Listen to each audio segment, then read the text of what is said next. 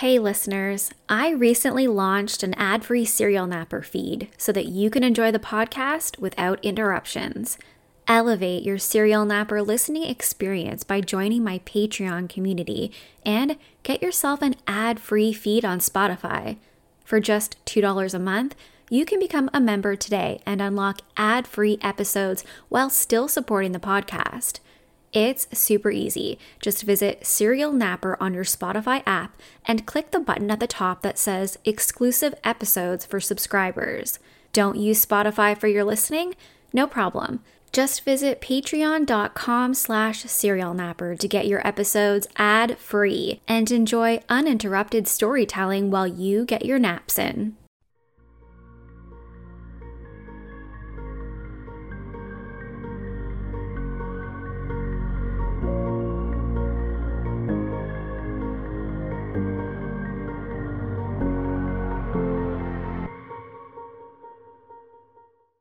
Hey everyone, my name is Nikki Young, and this is Serial Napper, an international true crime podcast. I'm back with another true crime case to lull you to sleep or perhaps give you nightmares. It was an absolute house of horrors.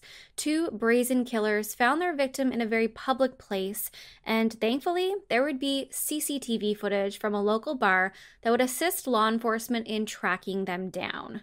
Only then would police discover the secrets that they were hiding, the disgusting apartment that they lived in, their disturbing fantasies, and how they eventually carried them out in real life.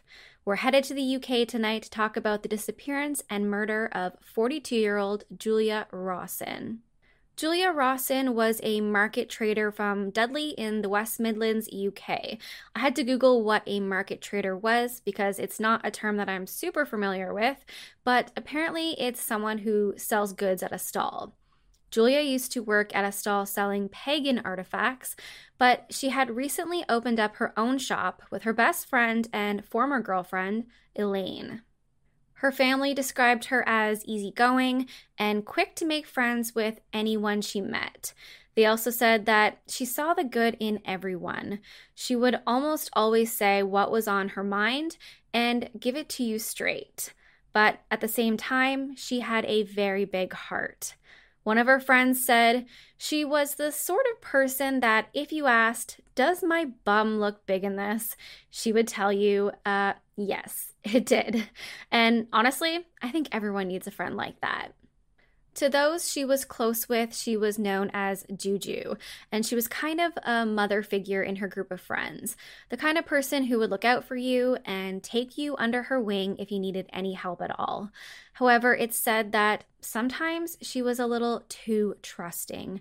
She would have no issue making new friends wherever she went, but she would immediately let her guard down and allow them into her world.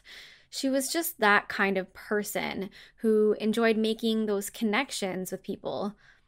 Unfortunately, her ability to trust too easily would ultimately lead to her downfall, but more on that later.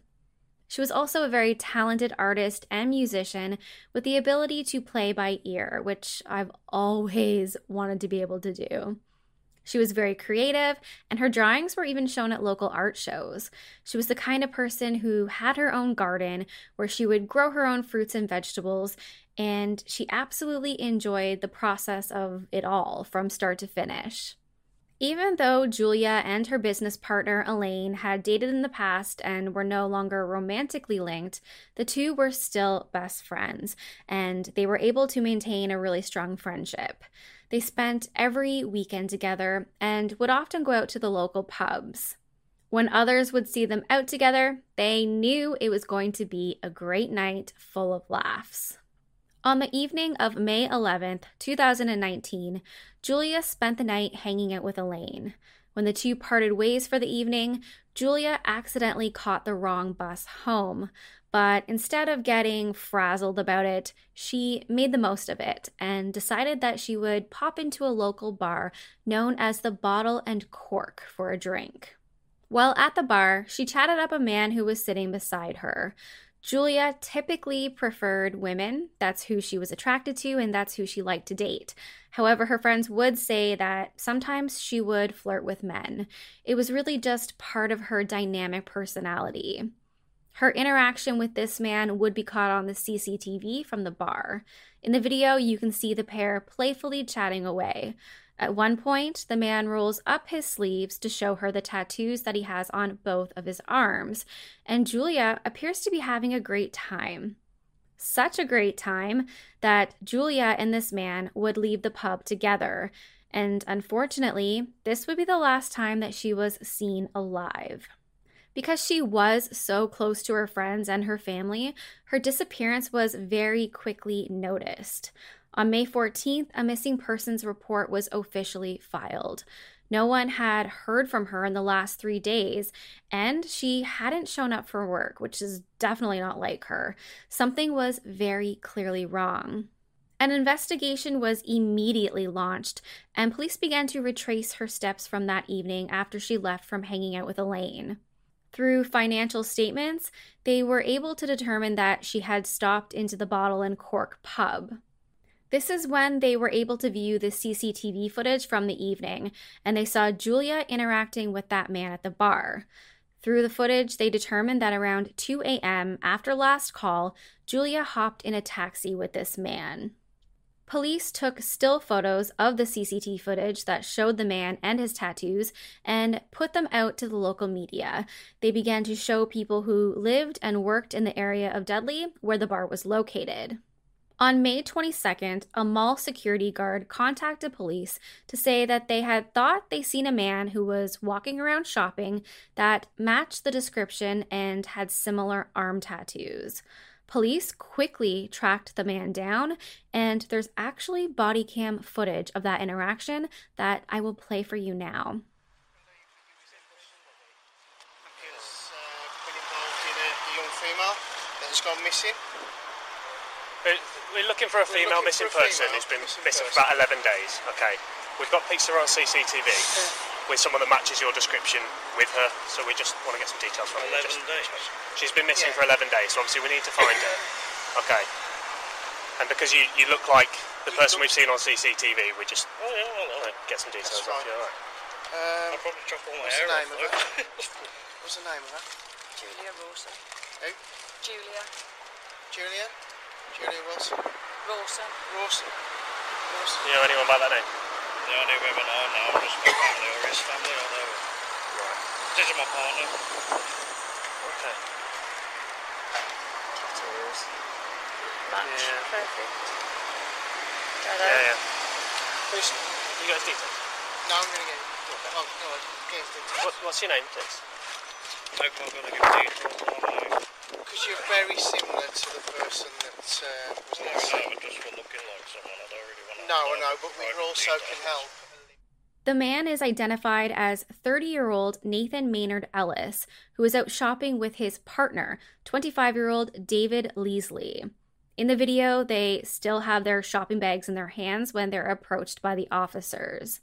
Basically, Nathan denies knowing who Julia is, and he denies being the guy in the CCTV footage, even going as far as to say that if he was the guy, he would have cut off all of his hair or changed his appearance in some way so as to not get caught. Which is pretty disgusting. If he's an innocent man who has just been misidentified in connection with a missing woman, you'd like to think that maybe he would show a little bit more respect and grace, not make a joke of it all. At this point, Julia has been missing for over a week. After having no activity on Julia's banking account or her cell phone, police have determined that there was no proof of life, and so they were likely now looking for a deceased person, or at the very least, she was in some kind of trouble. They were also confident that Nathan was the man seen on that CCTV footage with Julia the night that she went missing. So Nathan was arrested. His partner David was not arrested at that time, and instead he gave a witness statement, a false alibi for Nathan, stating that they were both in bed together the entire night of May 11th, which was very easily proven as false due to that CCTV footage that captured Nathan and Julia together in the bar. So, eventually, after further police questioning, David would finally go on to say that, yes, they were together in bed for the first half of the evening, but that Nathan decided to go out later on his own. Investigators decided to search their home, and what they found in the couple's condo was shocking. It was an absolute house of horrors, one that Julia likely could have never imagined she would be trapped in. There were so many things found in that apartment that were, let's say, interesting to the police. It was obvious to them that the two men had a fascination with serial killers and true crime, which of course, at first I'm like, yeah, same. But they were really obsessed. It was more of an admiration instead of an interest. And listen, I'm obviously very interested in true crime, mostly with all the psychology behind it and the forensics that are used to help solve these crimes. I do not admire anyone who kills another human being, and I think it's distasteful when those lines are crossed. The line between having an interest and an unhealthy obsession. The men were also obsessed with the idea of cannibalism. They had hundreds of books revolving around serial killers and the crimes they committed, as well as how they were caught. And Nathan, at one point, well, he had even taken a forensics course in his free time. And thankfully, even though they should have been more forensically aware with all of this information and knowledge that they should have possessed, they were still absolutely reckless with the crime that they committed, and they did the very bare minimum to actually try to get away with it, which again, we can be thankful for.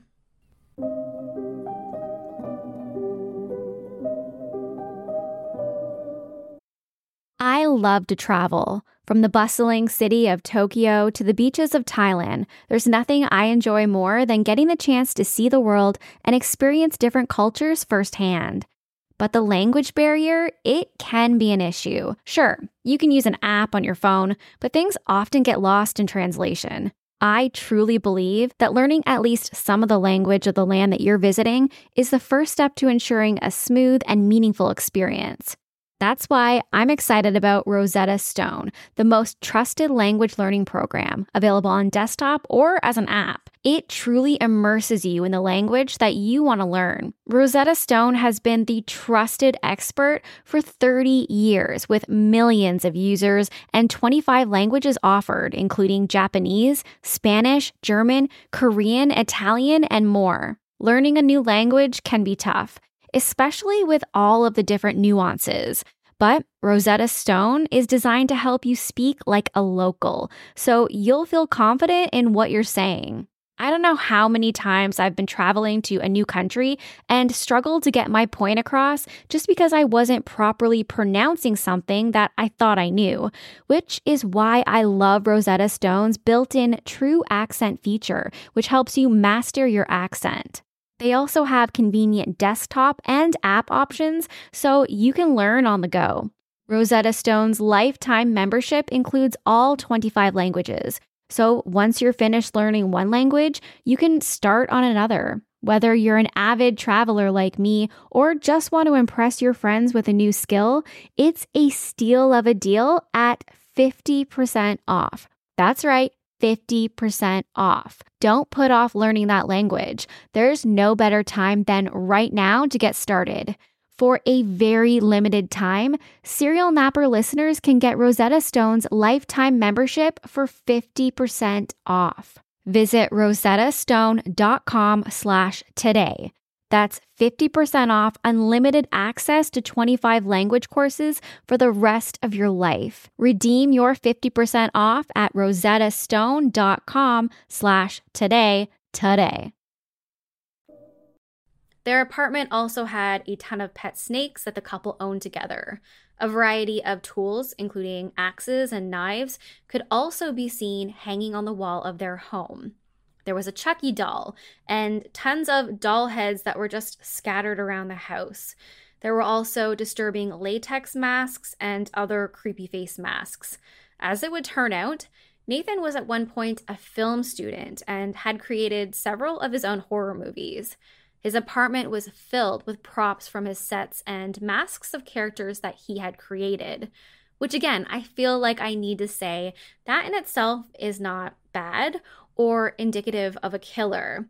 I love horror films, and I have merchandise in my home of several of my favorite movies. It's when you start to make the connections between his fantasies and what he did in real life. That's when it becomes truly disturbing. A witness would come forward to say that they had seen Nathan and David burning something in a fire pit on May 12th, which would have been the day after Julia went missing. This witness was the next-door neighbor of Nathan's mother. Police found a burn pit in Nathan's mother's yard, which confirmed everything, and in it there were pieces of burnt clothing with spots of blood on them. When they were recovered and sent to forensics, the blood would come back to match that of Julia. Back at Nathan and David's apartment, investigators noted that the carpet on the floor looked new. It didn't really match the whole tattered, messy, chaotic vibe that the rest of the flat had. They discovered that the couple had ordered a new carpet on May 13th, 2 days after Julia had disappeared, and they had it installed on May 14th. So, investigators decided to lift the carpet in the living room, and they found bloodstains on the floorboards.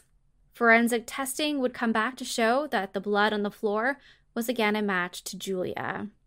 Police now knew that Julia never left the apartment alive. Police also learned that on May 16th, Nathan had a friend help him to dispose of the old carpet, the underlay, and an old sofa by bringing them to the dump. This friend had no idea that he was helping Nathan to dispose of evidence. He thought that he was just assisting a friend in getting rid of some old trash.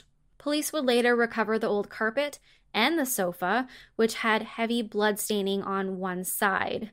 That friend would later say that Nathan appeared to be acting completely normal that day, not out of the ordinary at all. He would have never suspected that anything had happened. Investigators decided to walk the perimeter surrounding their flat, trying to look at the area from the perspective of the killer or the killers. They thought to themselves, where could they have hidden her body?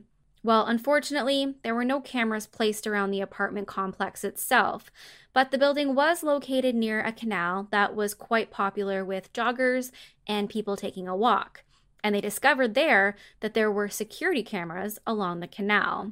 Maybe the cameras could have picked something up with regards to where they had taken Julia's body. The CCTV footage from the canal would show both Nathan and David walking away from their apartment, carrying bags with them on several different occasions. The pair looked as if they're just taking a leisurely stroll, not a care in the world. Police suspected that either evidence or Julia herself could be in those bags that they were carrying. This gave the police a general area to begin searching. They wouldn't have gone too far by foot with a dead body. But there were a lot of different areas to cover. They had to search canals, wood lines, storage facilities, drains, and many other areas. The search for Julia's body lasted for 47 days, until finally, police discovered 2 separate bags containing body parts in a wasteland. The bags were found approximately 20 meters from each other. The body parts were wrapped in black material. They were very well wrapped and they were really preserved. There were no flies around the body parts or any scent because they were wrapped so well. The cadaver dogs wouldn't even have picked up the scent. Unfortunately, because of the condition that her body was found, police were not able to determine a cause of death or how she was killed. But now they had a body to bring back to her family to lay to rest, and they would be able to secure a murder conviction. Forensics were able to determine that Julia had received at least 4 forceful blows to the head that would have likely rendered her unconscious, which to me is maybe the only good news in any of this. Hopefully she didn't suffer or wasn't aware of what was about to be done to her next. The evidence also suggests that it's possible that she was strangled. Her kidney was missing from the rest of her remains, but police could not confirm whether that was intentional or if maybe the kidney had simply decomposed.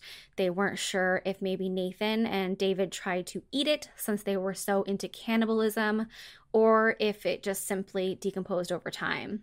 Now, with a mountain of evidence and Julia's dismembered body, Nathan Maynard Ellis could do nothing more than to confess to what he had done. He wrote a statement, and here's what he had to say. He said he had met Julia while alone at the bar on May 11th. David stayed home that night. The two were unknown to each other before that point. She was sitting by herself and already pretty intoxicated when they began chatting. Nathan claimed that he was sober and that Julia began flirting with him. She wrote her name on a napkin and put it in his pocket, and they decided to go home together. Well, this napkin would later be found at Nathan and David's apartment, so at least that much was true.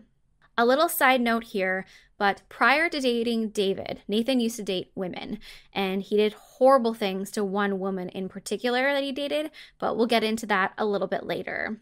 David claims to be gay, not bisexual, and to me this suggests that it's possible that his motive for killing Julia was not because he wanted to sexually assault her, but because he got off on inflicting pain on her. Around 2 a.m., Nathan and Julia got in the taxi together and headed back to his apartment where David was waiting. According to Nathan's statement, Julia made sexual advances towards him at the apartment, and this made him angry. He began to hear voices in his head that told him to kill her, and he said that this was because of his Asperger's syndrome and chronic depressive disorder. Basically, he blamed his Asperger's and depression instead of taking any responsibility for grabbing a rolling pin and bashing her in the head until she died. Then he and David began to dismember her, cutting her body into 12 parts using a saw, and attempted to cover up everything that they had done, disposing of her remains in pieces in 2 bags, burning her clothing, disposing of the rug and the sofa. Both Nathan Maynard Ellis and David Leesley were charged with murder. However, they were charged in 2 separate trials. Nathan's trial was first, and it began on October 6, 2020. In addition to murder, Nathan was also charged with rape and making a threat to kill in a matter unrelated to Julia's murder, which I thought was kind of interesting. But once you hear what is alleged, it kind of makes sense because it bolsters their murder charge and why he probably did it. A woman who went only by the name CW said that she began a relationship with Nathan in 2007 while she was 15 years old and he was 17 years old. And I know I've been talking about some pretty horrific things in this case, but I do have to give you a trigger warning here that I'll be talking about sexual assault. CW said that during her relationship with Nathan, it became very apparent that he was obsessed with the idea of pain and death, and even talked about his fantasies of killing people and having sex with their corpse. She claimed that he would carry around a black hood, a rope, and a knife in case he ever had the opportunity to kill someone. He forced her to watch snuff films that were incredibly violent, graphic, and sadistic. And to keep her in line, he would threaten to kill her if she ever left him or told anyone of his violence. He would also anally and vaginally rape her multiple times, sometimes as many as 7 or 8 times during one incident, claiming that he had a gun with him and he would shoot her if she did not comply. CW said that anytime she would resist his advances or try to fight back, it just seemed to sexually arouse him even more. So eventually, she just stopped. The relationship with CW eventually ended when Nathan came out as gay and began dating David. In the end, Nathan Maynard Ellis would be convicted of murder as well as 4 counts of rape, 1 count of attempted rape, and 1 count of making a threat to kill. In a separate trial for David, the judge would determine that while they believed Nathan to be the instigator, David must have joined in the killing once it began, and so David Leesley was also convicted of murder. The judge said, However and whenever the assault began, I am sure that you, Maynard Ellis, instigated it and took the leading role, but I am also sure that you, Leesley, readily and physically joined the attack. Both men were sentenced to life in prison, the mandatory sentence. However, Nathan received a minimum of 30 years behind bars for murder, plus 14 additional years for the rape charges, while David received a minimum of 19 years, which just doesn't sit right with me at all. I've always believed that life in prison should really be life in prison, and especially for what they did to Julia, it's truly what they both deserve. It appears this sentencing is as a result of the lack of evidence that Julia's murder was premeditated. The judge did not believe that Nathan went to the pub that evening looking for a victim. Rather, the opportunity presented itself when Julia appeared to be so friendly and forthcoming. I'm not entirely sure I believe that. But if you think about it, it's really sad. The fact that Julia was so outgoing and far too trusting, it could be the very thing that led to her murder. Not that it's her fault in any way, because it's Nathan and David who did what they did, but it seems to have been all by chance that Julia happened to be in the pub that evening, sitting beside Nathan. After having to sit through all of the gruesome evidence and listen to the horrible details of what happened, Julia's family had this to say. Her death has had a devastating impact on us. The mutilation of her body and the callous way in which her remains were scattered has revolted us. We can only pray Julia knew nothing about these abhorrent acts. That's it for me tonight. If you want to reach out, you can find me on Facebook at Serial Napper. You can also search for me on Apple or Spotify or wherever you listen to your podcasts. Check me out on Twitter at serial_napper, or I'm on YouTube. Nikki Young, Serial Napper, and that's all one word. And if you're watching on YouTube, I'd love if you could give me a thumbs up and subscribe. If you'd like more ad-free exclusive content, as well as supplemental documents and details on all of the cases that I cover, make sure you join my Patreon page at patreon.com/serialnapper. I post 2 additional Patreon-only episodes over on my Patreon each month, so go check it out. Until next time, stay safe, stay kind, especially in the comments. Bye.